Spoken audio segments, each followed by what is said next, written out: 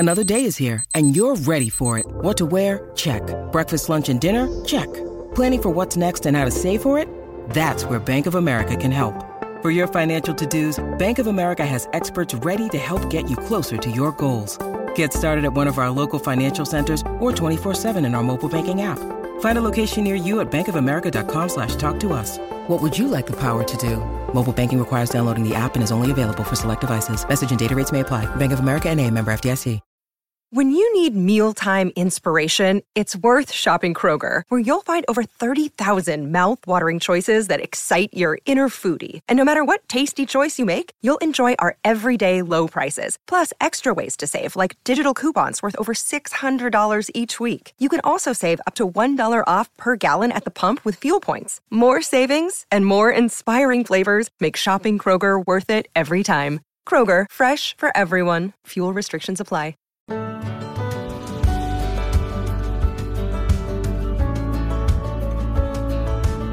Paul, I think I can help people if I just get my hands a little dirtier. Are you trying to be careful? Huh? Or are you just going to burn your career and take me down with you? Coin flip.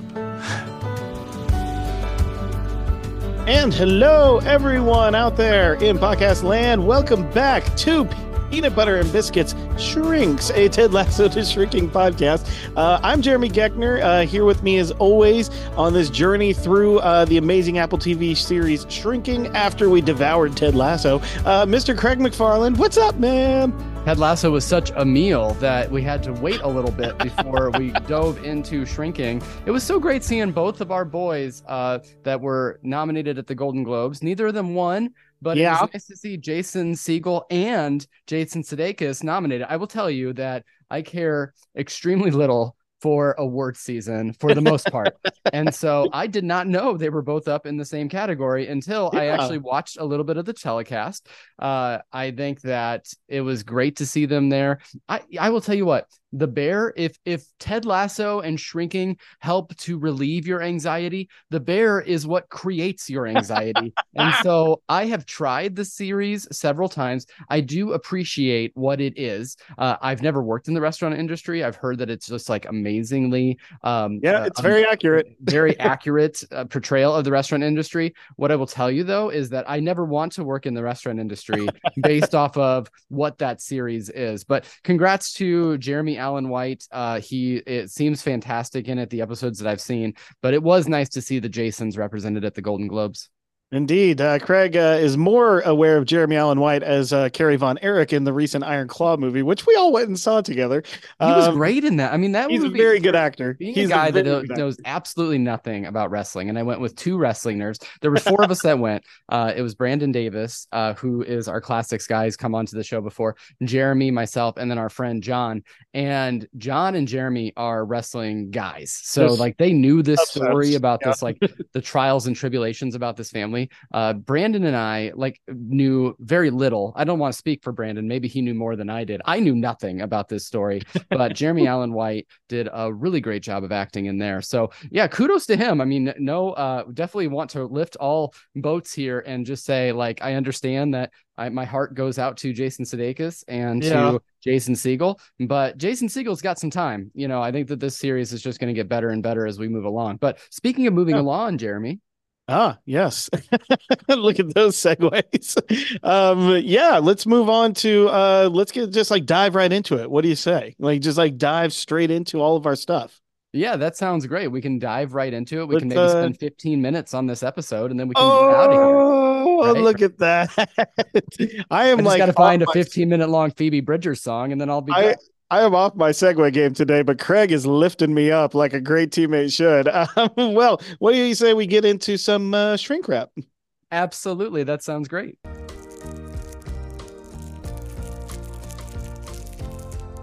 Hey, pass the shrink wrap.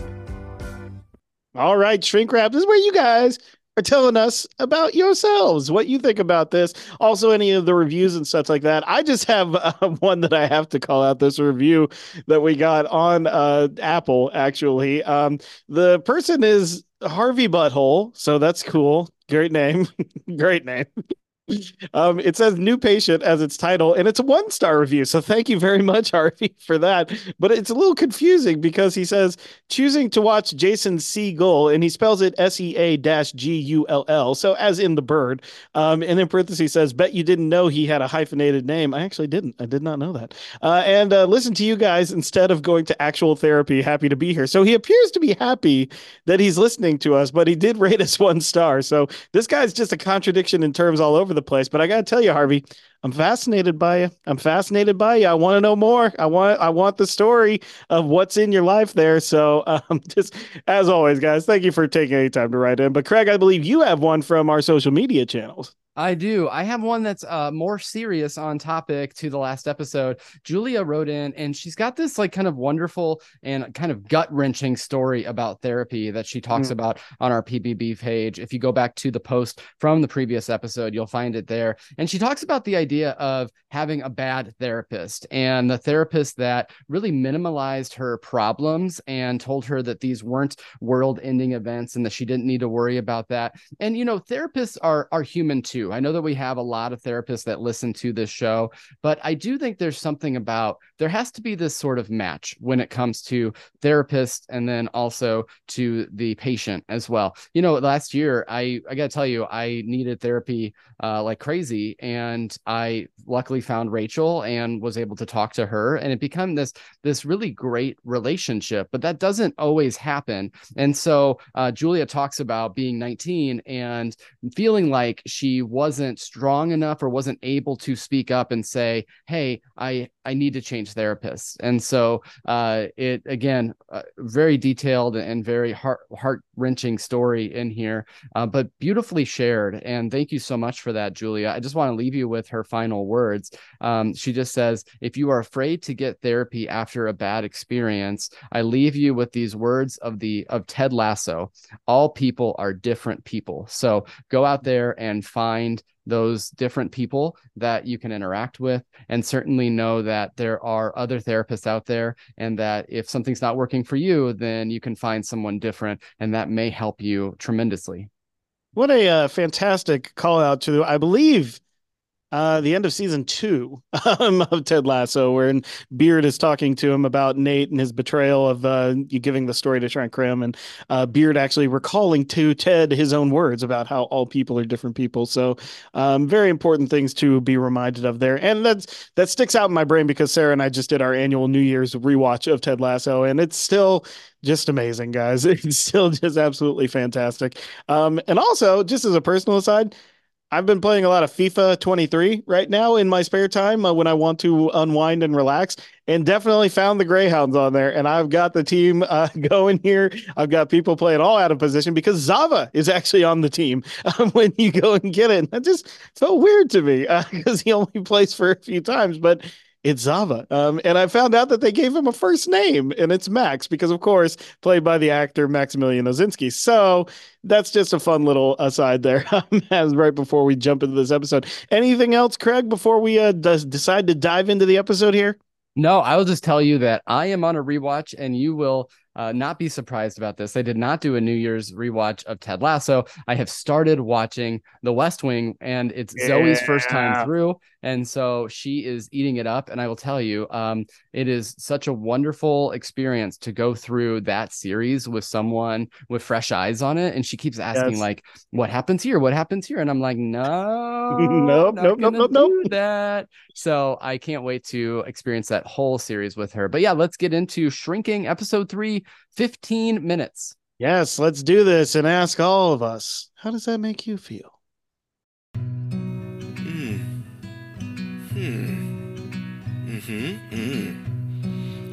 But how does that make you feel? All right, so let's dive right into it here. I do love how in this episode, we literally just open up on like a cold thing that like we really don't think, because like, look, we've seen Alan, Jimmy's patient here before, obviously in like the big montage in the first episode, but we haven't really revisited him since that, seeing anything like that. So I love that we're just kind of like dropped into this date scenario and just kind of still left wondering. It's just like, wait a minute, like who is this? What is this? What's happening here? And we don't really get a good connection point until Jimmy just plops himself down right there in the seat, just out of nowhere, which of course startles Alan, of course, but it's because he's on a date. It does not look like it's going well at all because he continues to like self brag on himself about being like the COO in the bedroom. It's just like terrible, terrible line, Alan. But of course, Jimmy then plops himself down. Alan doesn't know he's there, which is great. Basically, just tells him like, "Look, I've been listening to you in your sessions, and here's the worst part about being a therapist is that your patients can be unreliable narrators. So you're kind of giving me bullshit when it comes to your sessions, and I see now the real you. You just need to be real, like just try to be yourself and stop trying to be like this person who's appealing." And so even though Alan's pretty upset with him and tells him to leave, he does take the advice there and tells his date when she comes back from the bathroom that he's cried 4 times today, which kind of takes her off guard. And we don't get to see a resolution of this yet, but of course we do know later in the episode that this did work and that he does kind of start up a relationship with this woman. So what do you think of this little cold open right off the bat, Craig? I loved it because I was a huge fan, and I know some people out there might immediately roll their eyes, but I loved the film Hitch. And yes, this was Hitch. This is Hitch all over. I really enjoyed it. I enjoyed that we just get like plopped right into the fact that he is interacting with more of his patients, and to be able to see that he's like actually kind of like watching them on a date and all of this. And I love that he calls Alan out for lying to him, because like it's very clear that it's not a women problem or a female problem when it goes on the dates, but he is just putting it on so hard. And so I loved every bit of it. What about you? Yeah, it's a lot of fun there, and of course, Jason Segel he's really like just playing up like all the things that make him such a charming actor here, just like the no nonsenseness of it, really getting down and boiling down and saying like truths in just kind of like this affable way. So really, really good stuff there.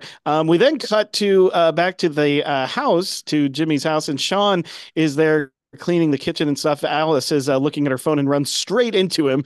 And he, of course, says, the advice I always like to tell people when they're on their phones, you got to look up, guys. You got to look up. You can't just look at your phone and walk. But he was basically cleaning the house, and he's, trying, I think, to be like, a productive person while he's staying there. And he tells her that he threw away this orchid that was on the countertop. And Alice gets very upset with this. And actually, her whole demeanor here is just pretty upset that Sean's even around.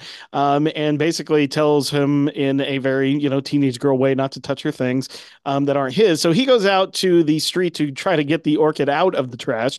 And I believe he even says like something about like how it looked like sad, it looked like a sad orchid, like definitely it was gone. So as he's going through the garbage can, of course, an old white lady comes up and is basically questioning like, you don't live here and stuff like that. Sean has this absolutely wonderful line about guessing her name. And then we kind of get like, he kind of gets reinforcements from everybody, all of our favorite people here. Jimmy comes out, Alice comes out, and then Liz and Derek, of course, provide some backup there. I would say like the things that are said there, but most of these quotes are for the gift of gab later. But it is just another wonderful way, Craig, I think of like, I love how these scenes just kind of like end to get into the credits. And that is a very Ted Lasso thing to do. I just love that Brett Goldstein's kind of brought that writing style when it comes to the opening credits over to this show too. Absolutely. I actually, this kind of reminded me of like an old timey like sitcom, kind of like a Family Matters kind of a thing, where you have one situation going on with one of the characters, a supporting character in Sean, and then like everybody sort of joins at their own time. And I love that, in this opening, before even we get to the credits, we just get to see so many of the interactions of the different characters, our main players here, interacting with Pam the racist. And, like, it's just kind of great to like see all of them sort of have each other's back, and to the way that it's edited, or the way that they did it on screen. I really enjoyed how it just didn't miss a beat. Like it just kept going from one to the other, and everyone kept building on it, like everyone called Pam a racist basically in their own way, and we'll get to that. But like it was just I loved it, and it's just another one of the ways that this chemistry of this cast really shows through. Could it have only been better if Gabby or Paul like rode up in the new Tesla and made fun of her as well? Maybe that would have been a little bit too much, a step too far. But I do enjoy that Derek was able to provide us some information or some entertainment from the car as well. Yeah, again, Derek is just, I can't iterate it enough, guys. Derek is the MVP of this show. He is absolutely hilarious. absolutely heartfelt, but like his comedy stylings just do not miss a beat. And yeah, I mean, there's one line that like really stuck out to me. It's what she said. I didn't put it for the gift of gab, but like, literally Liz goes and tells her like, why don't you go post some crap on Nextdoor about how the neighborhood is changing? And that's just like, if any of you have ever downloaded the Nextdoor app, just do yourself a favor and delete it. It turns into not a nice place very quickly. But out of our amazing Frightening Fishes opening, we then cut to Sean and no, it's not Sean, Jimmy and Brian, who are out on a hike in the mountains and kind of like the mountainy regions of Los Angeles and stuff. These are very popular, by the way, out there. A lot of people like to hike on these trails. But they have a conversation about hanging out and, like hanging out with Gabby and stuff. And Jimmy kind of brings up how he hasn't gotten out much since Tia's death. And, like how he kind of does miss all this stuff. And basically they have this little diatribe too about how like they kind of like miss their college days when they were like, doing fun stuff. And apparently we learned that Brian was very much trying to be the straight man in college and kind of doing a terrible job at it. And Jimmy laments how he kind of misses that guy. But I do love that, like what we're getting here though, Craig, I think, and you can tell me if this is you too, we like that kind of block that was there with Jimmy and Brian is now completely gone. We are in full on hangout mode and they can really, really be there for each other. I agree. Like you don't really see them return to that until maybe the engagement party later. And I know that we're not necessarily spoiling this for people that are watching along, although I totally get it that the length of time between episodes makes it difficult to watch along. But no, I think that you get a little bit of that in that conversation that they have around the piano and all that. But beyond that, like you see like their friendship really be able to blossom here. And in a lot of ways, the friendship that you see between Sean and Alice is also reflected in that, like later on, there's some great quotes. There's a particular quote at the end of the episode that we'll talk about that Sean gives to Alice. And it was one of those, it's basically the same. It's almost a juxtaposition, or it's like basically the same type of quote that Brian had given to Jimmy in the last episode about Tia and about having a dead wife, or in this case, a dead mom. So yeah. I think that you see it all in full bloom here. And I love, like, you get a couple of these stories throughout the season, but it's why Brian is one of my favorite characters too. He's talking about like how he was trying to go like full blown, like straight guy. And before he was, because he was afraid of coming out. And so like his acknowledgement of that, I think is played to great comic effect here. And so I do really enjoy that as well.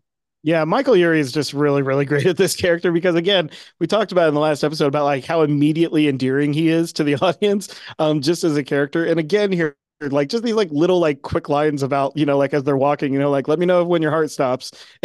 And, then as they're passing somebody saying like, oh, I'm just out on a hike with my dad. It's just like, I just love his like his wit and his comedy stylings here. But then like the unsurety too, when he's talking about the female anatomy, which again is just like a great like depth of that character, which is pretty awesome.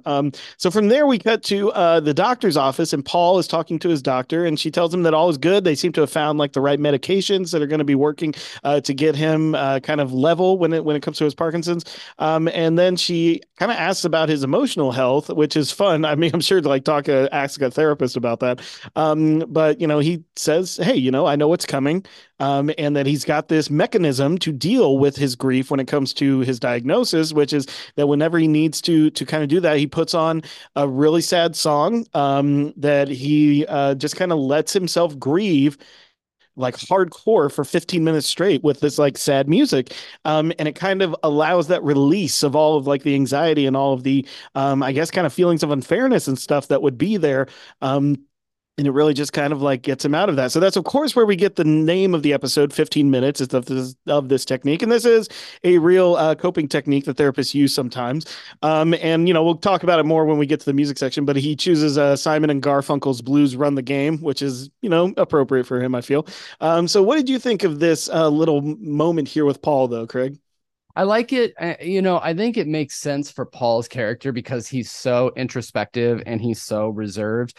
And Jimmy is just trying so hard to get him to open up to him. Jimmy is an open book. Like Jimmy is neat. You know what I mean? Like I am someone that will be like, no, I need to talk to you about this. I need to tell you all my feelings and all of my emotions. And Paul is just the opposite of that, which I think as a therapist is really interesting because you are someone that has to carry a lot of weight from other patients and be able to take that all with you. And I mean, we kind of saw that in Jimmy's earlier sessions where he was just having like a bad day. And then on top of that, he had to listen to everyone else's problems. Right.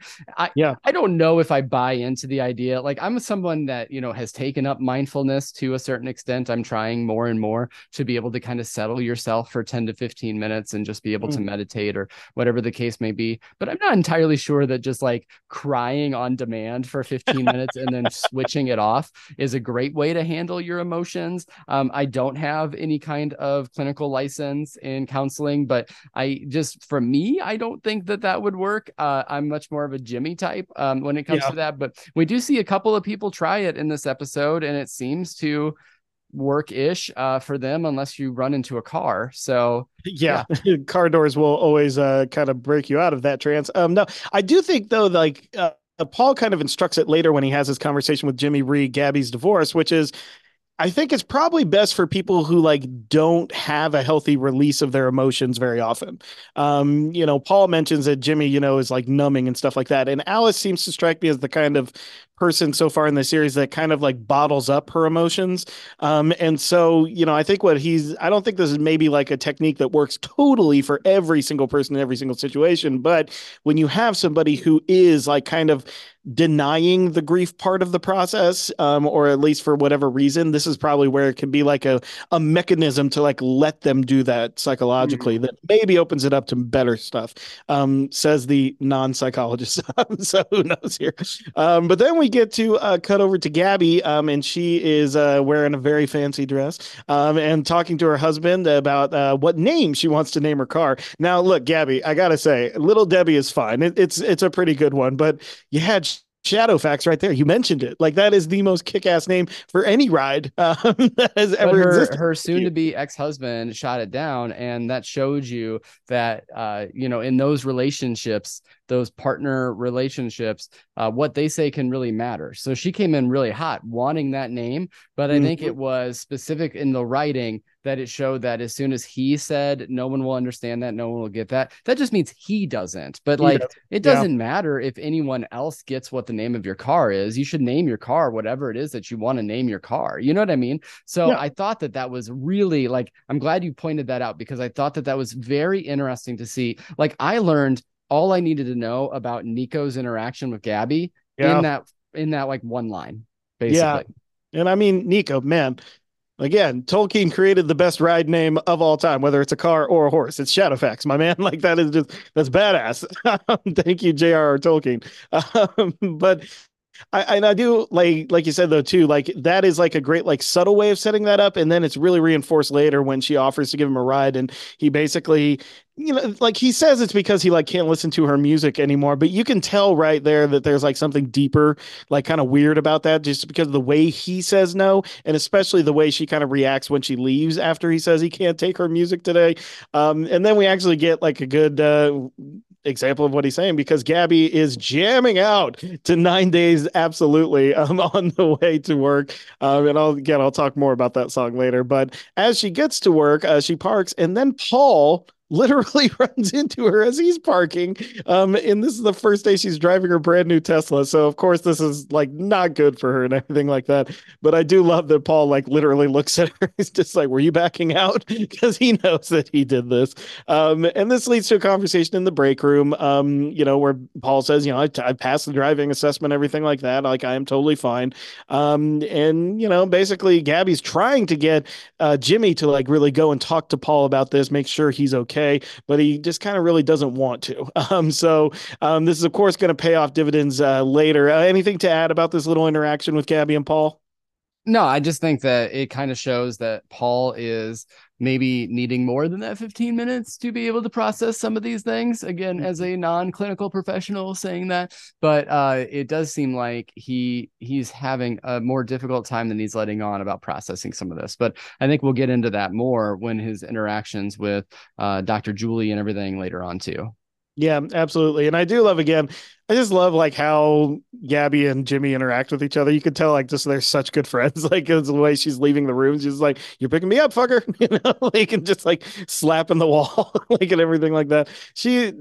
Jessica was just amazing. Like she should be nominated for every Emmy for everything. But let's Do cut you over think she's to going to win this weekend? I really hope so. I don't know that she does, but I think I don't that think she so. will at I've some told point. I've told you in the group on the network. I really think it's like the bear is just being anointed this year. Yeah, I think the bear will be the Ted Lasso of a couple of years ago, which is sad because like Ted Lasso having their swan song, although more and more it's seeming like perhaps there is more Richmond in our future, but who knows? Yeah. But anyway, sorry for that tangent. No worries, man. Well, let's tangent our way over to Don't Paul want to and get more. Don't want to get more 1-star reviews about Jason's sea goal. I don't know. Seagull. Yeah.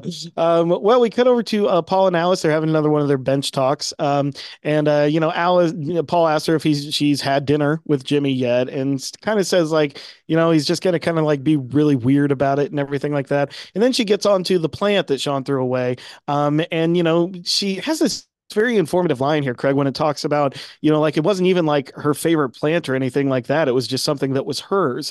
And she has this line where she says that, like everything is pissing her off, recently. And I kind of like, I just so identify with that sometimes, man. Like there's just times like nothing like big happens, but there's just like little micro things that annoy you throughout the day that just like get you into this state where you're just annoyed by everything and you just can't really pinpoint why because there's not like one big thing that happened. Listeners, if I can shed back the curtain a little bit, I think Jeremy was having a bit of one of those days yesterday. I was getting some text messages about things that were going on. But I think that too, this is where Paul's therapy really comes to you. You can really see it here. And I mean, I know that it's also a gift of gab, but when he says grief's a crafty little fucker, it sneaks up on you. Like that to me, like that spoke to me because you have no idea like what might trigger something like that. It could be just a dead orchid it's clearly dead and very dead. Like Sean made mention that it was, later on, not another gift of gab, but deader than your mom, like is mentioned, but he's right here. And it doesn't matter if it's been a year or 10 years since your mom died. If something like that triggers you, or if you hear a song, or if, you're just putting something away and it reminds you of like this dish reminds you of something, like you can't control when grief is going to sneak up on you. And so I love these bench sessions that Paul has with her because he is able to give real true bits of advice or bits of philosophy and therapy here to us as viewers as well. Look, Bumble knows you're exhausted by dating. All the must not take yourself too seriously and 6'1" since that matters. And what do I even say other than, hey? Well, that's why they're introducing an all-new Bumble with exciting features to make compatibility easier, starting the chat better, and dating safer. They've changed, so you don't have to. Download the new Bumble now. Families have a lot going on. Let Ollie help manage the mental load with new cognitive help supplements for everyone 4 and up, like delicious Lolly Focus Pops or Lolly Mellow Pops for kids. And for parents, try 3 new Brainy Chews to help you focus, chill out, or get energized. Find these cognitive health buddies for the whole fam at ollie.com. That's OLLY.com. These statements have not been evaluated by the Food and Drug Administration. This product is not intended to diagnose, treat, cure, or prevent any disease. Yeah, absolutely. And I'll tell you this much too. I think that it is an informative thing when it comes to like even with Alice like not being able to like kind of pinpoint it and not doing this, talking about it just helps. I mean, it really does. Just letting this stuff out, like you can't keep it in, and that's kind of like the whole point of all of this. From there, we go and Jimmy is at a gas station, and he sees Gabby, and she is macking on some guy that is not Nico. And so this really shocks him.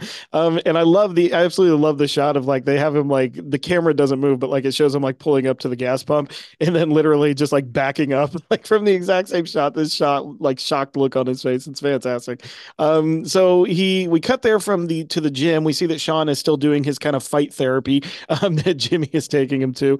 And he basically tells him like, look, I know it's your time, but like, we need to talk about this. So as he's taking him home, Liz walks up and basically says like she wanted to apologize for getting involved when it came to Pam, and that she's going to butt out of Jimmy's life. She's going to kind of be there. And, Jimmy absolutely does not believe her. A fantastic line. I don't believe in a million billion years that you're going to butt out of my life. And again, like just that Jason Segel way of delivering like big eyes and just like making it like very conversational, but a very funny little bit of dialogue where she like swears on her son. And he's like, which son? And she says, not Connor, as he's saying Connor. It's like Connor is the best. So love that Liz has a favorite son, which of course that will pay some dividends later. And again, like she says it's a joke, but then she immediately asks about like, well, what did your friend do? That Jimmy's wanting to talk to people about. So very funny little interaction. Hey Liz, turn around if you want me to tell you. And then she turns around and then she turns right back around. we're gonna meet again. Yeah. And again though, Craig, like this is what you were talking about though, is like, and Ted Lasso did this very well, very good too.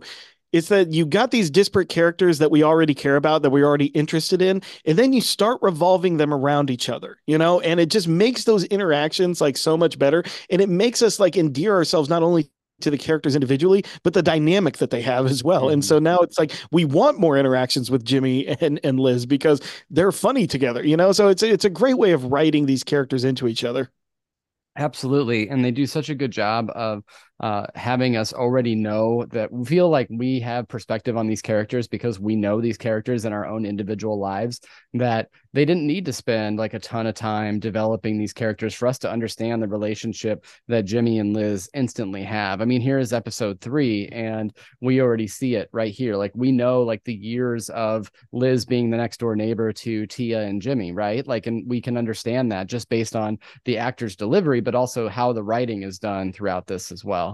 Yeah, absolutely. So we go from there to Paul. He calls Dr. Julie at night. She was on a drinks date, but left it to come and see Paul when he asks that he wants to take the driving assessment again. He says he's still feeling fine, but he just wants to make sure. They have this cute little interaction. He says, you must not like the guy if you, if you left the date, and he comments on the casualness of her clothes and everything. It's like some people dress up for dates. So you can already tell that there's a bit of a chemistry thing here. And we'll definitely be seeing more of Dr. Julie. But from there, we go back to the restaurant with the cornhole game.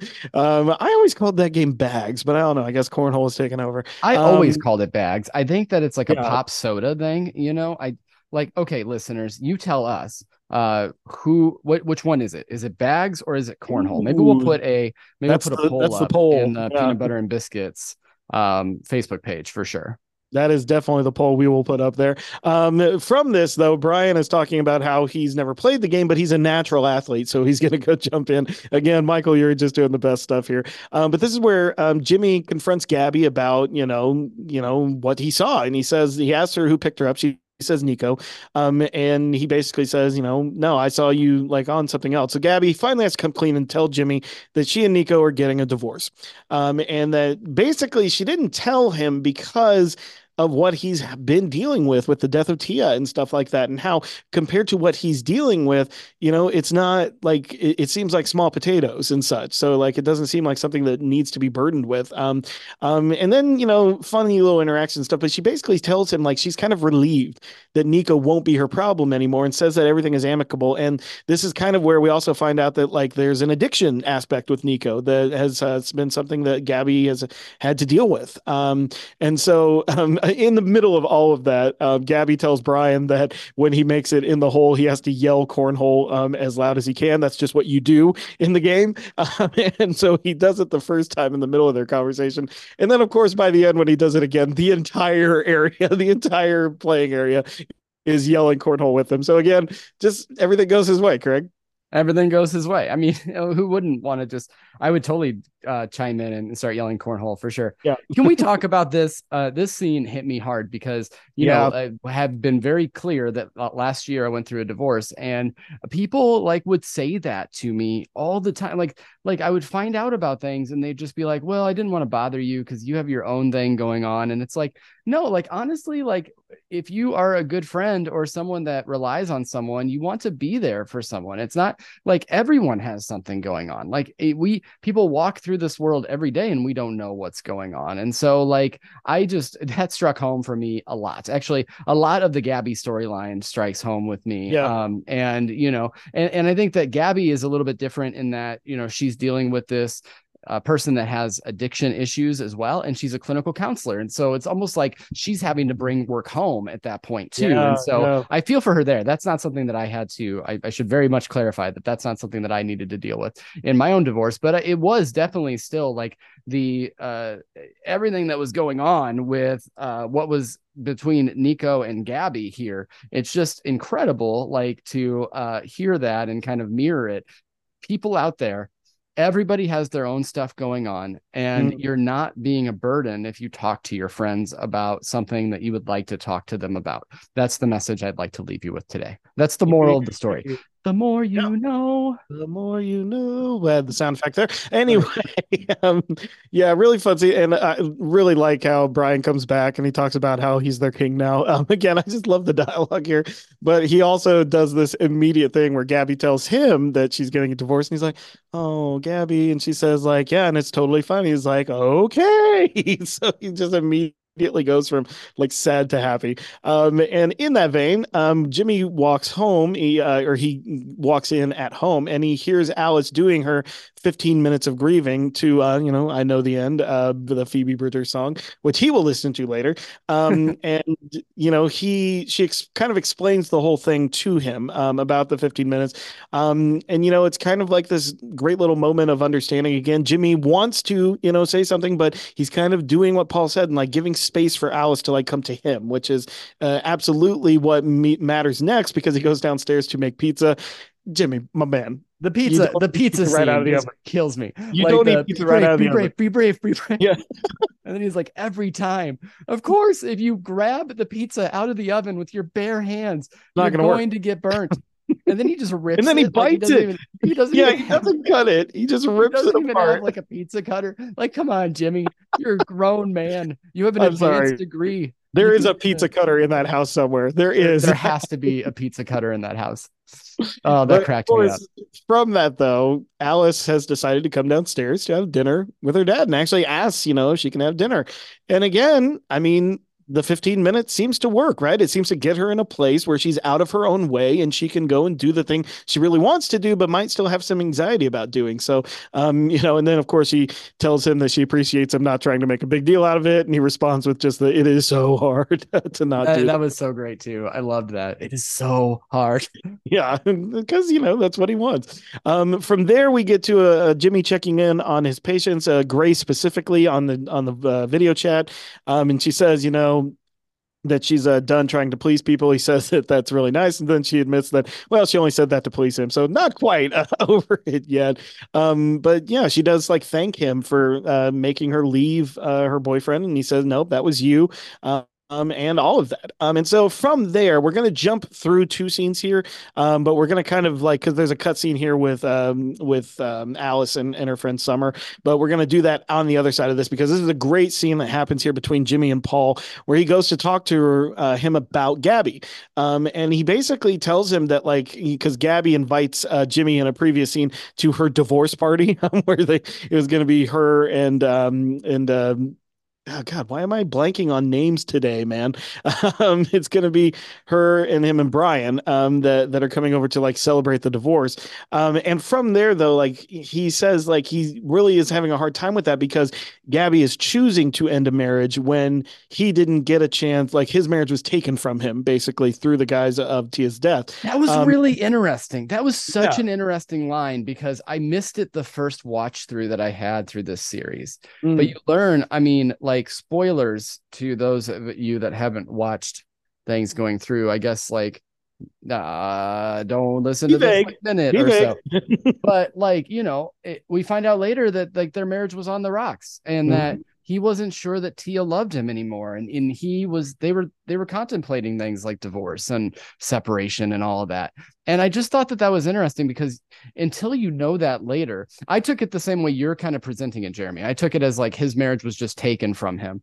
But I think on a deeper level, he's also saying he didn't have the chance to have those conversations or to be able to make that choice because she died. And it leads to unresolved feelings. Like, yeah, exactly. And I mean, like, he has all these unresolved feelings about Tia that's going to come out later. And so I just thought that that was like an interesting foreshadow that I totally missed in like seeing this series the first and second time through. Yeah, absolutely. And it really does like kind of inform, because you're right. Like that really gives us a lot of like context for what Jimmy like says, or what Paul says to Jimmy coming up next, which is basically that like, like the problem is Paul basically says to Jimmy is like, you haven't actually begun to grieve. Like Jimmy says, like, oh, I've been doing all this stuff, like booze and I've been grieving for a year. And Paul says, no, you've been numbing, you've been trying to fill the void that got taken from you with drugs and with booze and with, getting, like prostitutes and stuff, women. And then he says like, now you're doing it basically with, getting overly involved in your patients' lives. And so, but he's telling him like, this is the moment here is like, you have to kind of like let yourself get into this. Otherwise you're going to continue to have these unresolved feelings. And then tells him, I have a technique for you that might work, which is the 15-minute plan that Alice already told him about. So now Jimmy knows that Paul and Alice have been talking to each other, but he doesn't do anything with it yet. Instead, he actually goes and does what Alice and Paul have told him to do when he puts on the same Phoebe Bridgers song, I Know the End. And it seems to be working and stuff, and everything is going. But as he's doing that, he crashes into an open car door, and as he's sitting there just like weeping still, and the driver of the car says like, how are you crying so hard already? And he's like, no, I was crying already, which is just, again, a wonderful bit of comedy there. But what do you think about like the rest of that scene and kind of like him getting hit by a car? Oh, I just loved, I mean, like it kind of shows the flaw of the 15 minutes. First of all, don't do it on a bike. Yeah. I love the driver of the car. Like, how are you crying so hard already? Oh, I was already crying. Like, I was already crying. Also, a good way to do a pratfall over a car door there, Jason Segel. That would hurt a lot, man. Yeah. But no, I enjoyed that whole scene. And I mean, of course, it becomes one of like the iconic scenes of the first season and the iconic lines of the first season as well. It's one that when we started this series, like people instantly were talking about. But yeah, I don't have too much to add to that one. I think we just can kind of move on from there. Yeah, so let's move to the scene is bookended by this Jimmy and Paul scene, but basically Alice is hanging out with her friend Summer at her house, and Sean comes back in, and we learned earlier that the VA housing has a waiting list, so Sean is going to have to continue to stay with Jimmy and Alice until they get a resolution on this. And so her friend Summer is talking about like how her mom was going to take her off the pill if she fails science class. So again, we get like kind of a sense immediately of like who Summer is, and even more reinforced when she's talking and basically starts hitting on Sean. He's like, "Hi, I'm Summer," and I love nope. He so much. He's like, "Nope," and just walks away, which is fantastic. Absolutely, how you should react to that. But because of that, though, Summer has a funny line about letting Sean do her, basically that makes Alice makes Alice laugh overwhelmingly. He's like, "Oh man, I'm taking a picture of us right now because it's a happy moment." And so Alice, though, like once Summer takes a picture, she immediately has like this feeling of guilt. And so later, after the Paul scene, we come back and she starts talking to Sean about that, and she's talking to Liz first about this new dog, of course, named Shit Rat, for obvious reasons, named by Derek. And she talks to Sean though about like how like Liz took over parenting and stuff, and how she like throws her a bone, and she talks about this fake test that she didn't even take that Liz is really happy about before. But the main message here though that she's conveying to Sean is that, when she saw the picture and like when everything there, it made her feel guilty because she was smiling in it. And she feels like she shouldn't be smiling, that there's just like, this grief is still there with her. And that like, if a picture is put out in the world of her like smiling or having a good time, it feels like disrespectful or it feels like she's not caring or anything like that. And Sean has a wonderful response to that when it comes to, that's like why she felt weird about the orchid and everything. And he basically said, like, honestly, that plant was deader than your mom, which kind of shocks her out of like her stupor there and makes her laugh again. And makes they're her having laugh this again. interaction. Yeah, absolutely. I thought that was really well played, and it kind of again harkens back to Brian's line at the end of episode 2 about Tia and about her being dead as well. It's like these friends that, and of course Sean and Alice are early in their relationship, but they'll become good friends, and you get to kind of see that. And Liz kind of notices that too. That's another. It's like being able to like really project that and be able to think about like what that friendship can be, and sort of you've got to have your friends there that are willing to kind of shock your system and get you out of this slump, because as Paul said earlier, grief is a sneaky little fucker, right? So it comes up, you don't know when it's going to come up. Definitely is. And more of the advice that Paul gave to Jimmy is basically like, it's not about you when it comes to Gabby. You just have to be there for her. So Jimmy decides to ride his bike over to Gabby's place. And as he opens the door, he's trying to be like, pump up like, yay, you're divorced thing. But then, he sees that she is not in a good place. She's not dressed up or anything. She's kind of wearing her sweats and stuff like that. And, she says that she's feeling sad and she's feeling guilty. She's worried that Nico is going to relapse. And then, out of this understanding, though, she basically says that how much she misses Tia, because Tia was her person that she could go to with this stuff and talk to about this stuff, and really wishes she could be there right now to talk about it. And Jimmy says, I can be there for you too. I can be that person, even though she's not here. And then, of course, Brian comes in with balloons and hats and stuff, and does not read or see that he's misread the situation as well. And just, I imagine they all kind of were just there for each other. But really good scene here for Gabby and Jimmy, right, Craig? It was, yeah. And I like that, like she's able to open up and be a little bit more honest with him and about all these like insecurities and concerns that she has. And she's able to let her guard down a little bit, because Gabby kind of throughout the series is going to present this like wall of this tough exterior, like a tough exterior, like an unnecessarily robust strength, when really like her strength comes from so many different angles that it's not something that she needs to just like tie to in this like, again, this rougher outer exterior. And I like that we get that like moment of this is her coming to Jimmy now as a friend, because earlier in the episode, she admitted that she felt like she couldn't come to him as a friend because of Tia and her dying. And so I thought that this was a good opening up of the friendship, much like we had a good opening up of the friendship of Brian and Jimmy. Like you're going to have these three, this kind of trifecta moving forward throughout the rest of the season.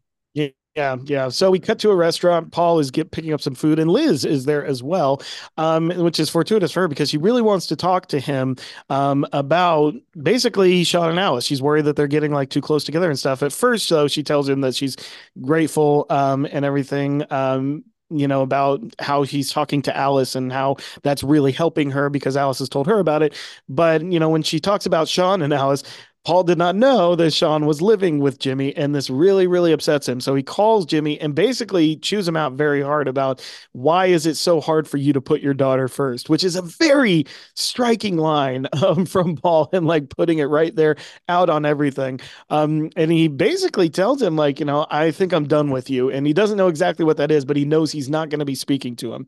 And from that, Jimmy, we think, is going to go down like a righteous anger path here when he says that he knows that Paul's been talking to Alice and stuff like that. And it sounds like it's going to be one of those, like, you're talking to me like a hypocritical thing. But then at the very end, when Paul says, well, you got something to say about it. And he says, yeah, I do. Thank you.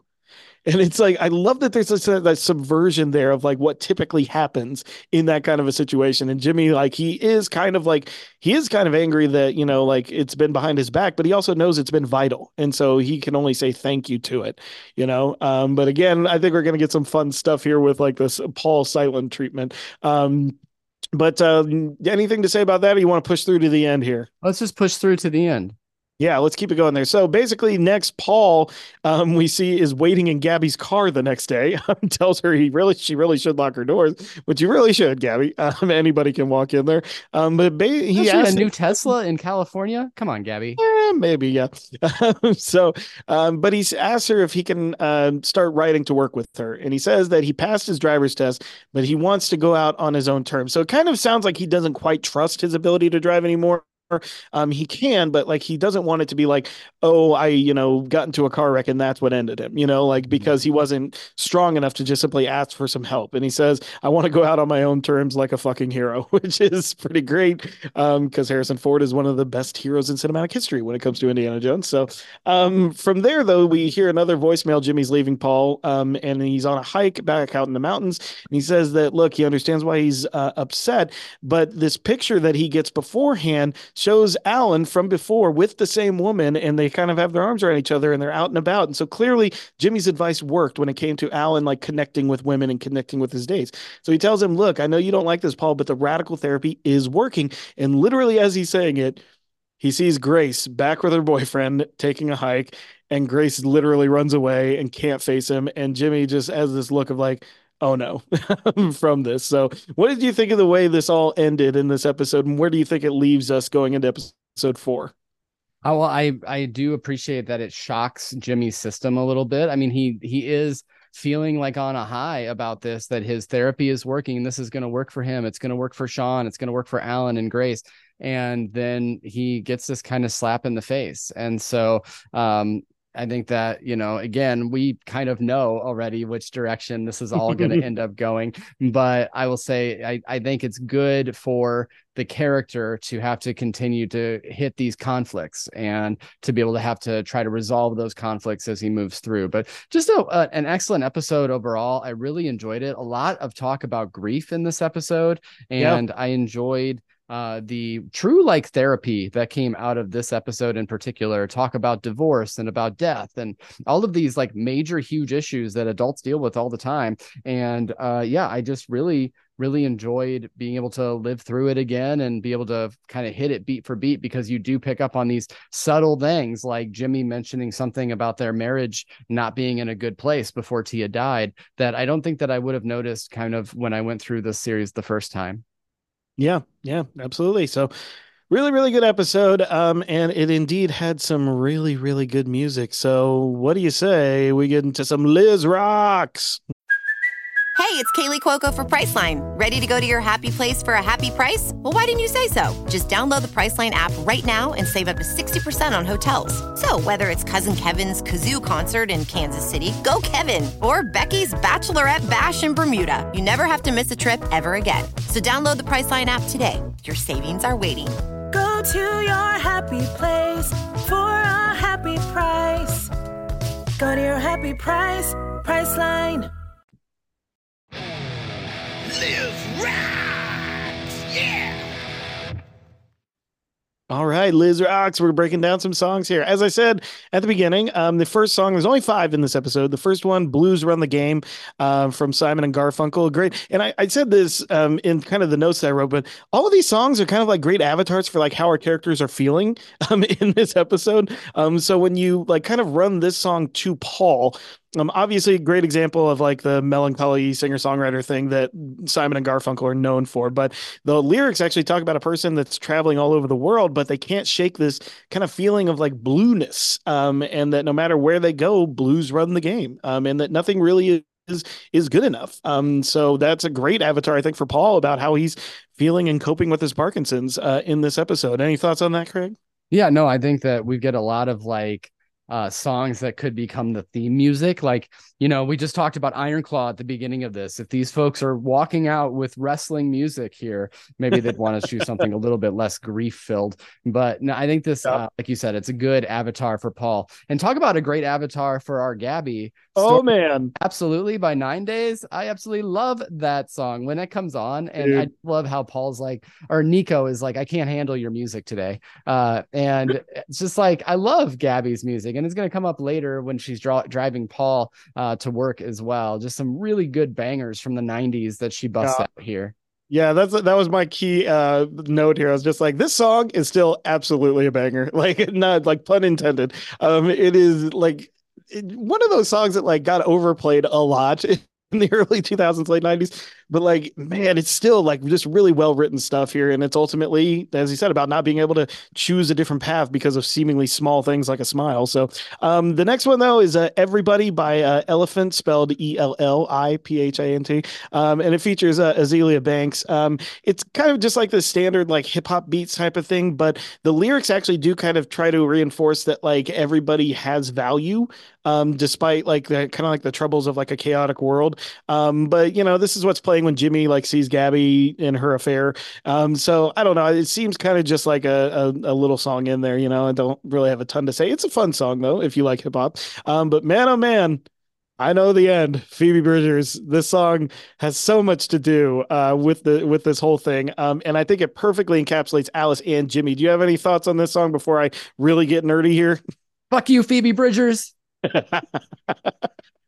And we've gone to the gift of gab already. No, this is if you're unfamiliar with Phoebe Bridgers, like very much in the kind of like acoustic folk singer-songwriter style, but she also adds in a lot of like electronica mixes, that is just very strange, like how those things work together.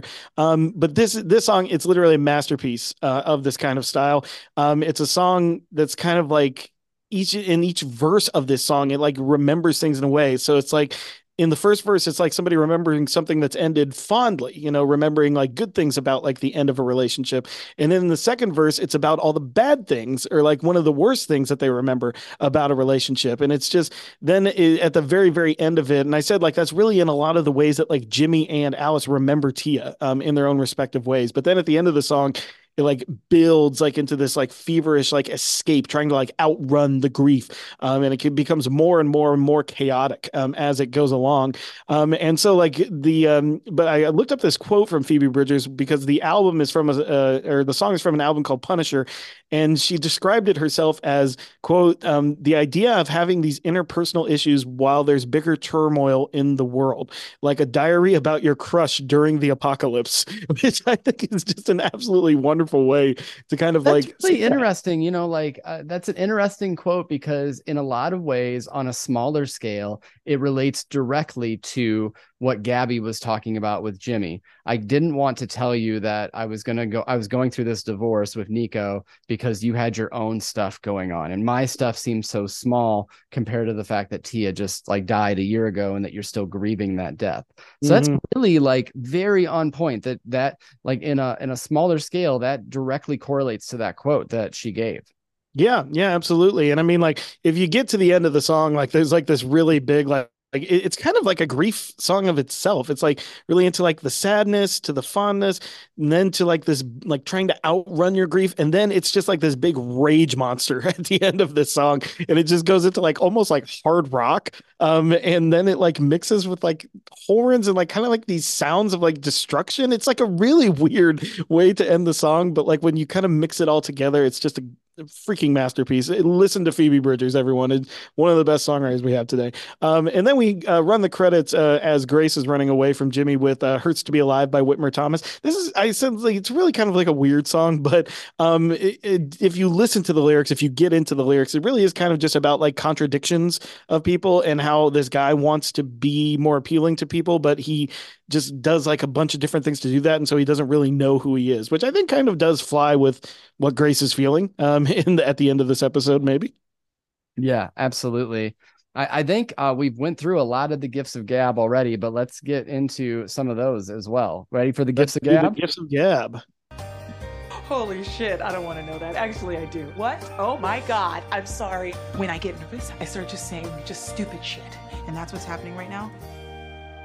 All right, do I get to go first on this one? So I think to go first. The whole scene back and forth with Sean looking for the orchid in the garbage, and then Pam comes up and is kind of like, who are you? What are you doing? And then he says, the first one is, my name is Sean. I'm guessing your name is Karen? Guessing your name is Karen. That was so great. But then if I can keep going with these, because they're so good. Pam, and then I believe it's Liz that comes out and says, Pam, the family knows him. Why don't you go inside and post some shit on Nextdoor about how the neighborhood is changing?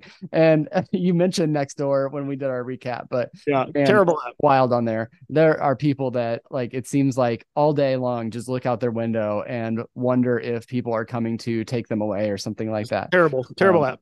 I love that Derek shows up and like asks what's going on and basically said that they're all calling Pam a racist, and he says, "Eat a dick, Pam." Yeah. And then Sean just says, "I like that guy." I like that guy. That whole interaction with Pam, the racist, is just fantastic. Every bit of it is just perfect. But sorry, I took a lot of them there, so you go right ahead. No, that's fine. I do like later when Jimmy is bringing Sean home from the gym, and Liz is like inquiring about like his black eye, and he says, Jimmy makes me fight people for money.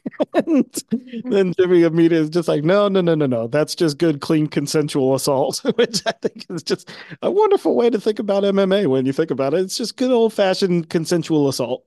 Yes, absolutely. I like when they're on the hike and Jimmy says, "Oh, I miss straight Brian," because Brian was talking about like how he was just going over the top being straight in college as well.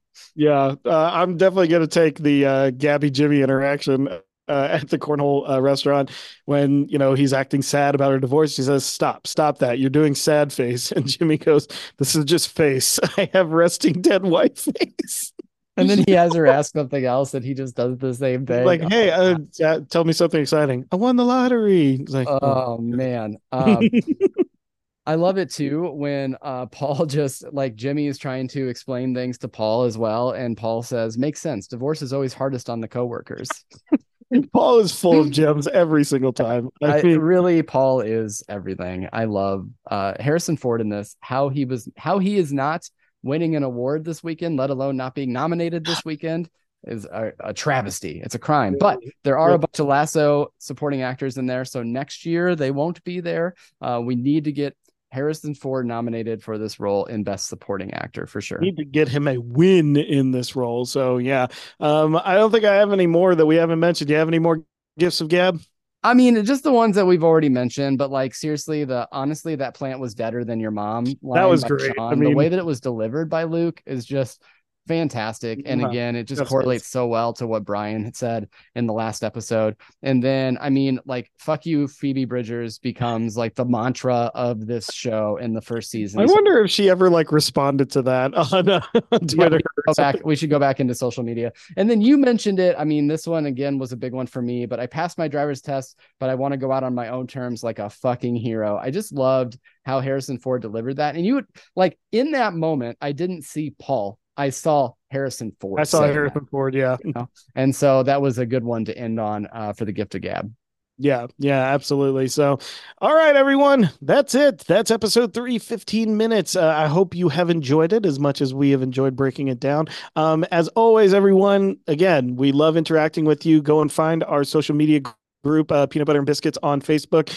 We have PBB, what is it? Peanut Butter Biscuit Time on Instagram. What are our handles, Craig? You know them better than me. PBB FRN on X, although I will say I'm not checking X as much anymore.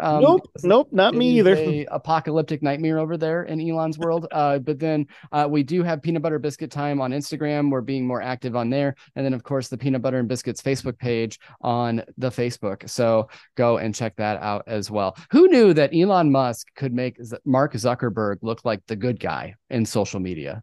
Yeah, exactly. We're like, come to Facebook because Twitter is a disaster. But that would be the 2023-2024 transition there. But yeah, definitely come and hang out there because you all know that we can take a episode titled 15 minutes and talk about it for at least an hour. Or an hour. And of course, everyone, we are part of the Front Row network of shows for NPR Illinois. Both Craig and I have some stuff. I've got another episode of Are You Afraid of the Podcast with my wife coming out here pretty soon. Also a lot of episodes of MCU HQ that I'm going to be recording here because there's a lot of Marvel content that just recently came out right before there's none that's coming out for the rest of 2024. So that's on my end. And of course, Craig has Beyond the Mouse. What did you say again, Jeremy? I couldn't hear you. There was a little bit of an echo in that. Definitely going to be talking about the show and everything. Yeah, definitely going to be talking about the What If season 2 that just came out. Definitely going to be talking about the Marvel timeline that just got clarified in their new companion book. So tons of stuff there. We got some trip reports over at Beyond the Mouse, and people really tend to love those. So Brett just went to Tokyo Disneyland and Tokyo Disney Sea. We're also going to be recording a trip report coming up about the world at Walt Disney World in 2024. A lot of my friends just ran the marathon weekend as well, so I might try to grab one of them to chat about the experience. And that's something that I hope to be back there doing in 2025 as well. So lots of things going on at Beyond the Mouse. And over at Cinematic Horizons, we just released Temple of Doom. We are now going into one of Steven Spielberg's much more serious works. We're going into The Color Purple, which is a movie that I have never seen before. And so Brandon and I will be tackling that film in the relatively near future. And of course, it has some tie-in to this year because The Color Purple, definitely one of those contenders for a Best Picture nomination, the musical version of The Color Purple. So go and check out Cinematic Horizons, a Steven Spielberg fan cast as well. Yeah, that's the weekend you do there. Watch Spielberg's Color Purple, listen to the Cinematic Horizons episode on it, then go to the theaters and watch the musical The Color Purple because it's pretty amazing. Some amazing music in that show. Because in between this pinnacle work of Steven Spielberg adapting this wonderful novel and then also seeing a great hit Broadway musical that was adapted from both of those and produced by Oprah, you want to get the opinion of two very pasty white guys from the Midwest. Yes, from the Midwest, of course. Yeah. Because our friend Ted Lasso is that. All right, everyone, that is going to do it. Once again, thank you so much for listening to us. Find us anywhere you find podcasts and let us know what you want to talk about. But for PBB Shrinks, I am Jeremy. And I'm Craig. And that's our time. We did it. We found one. Yay. We found an ending. Bye, guys.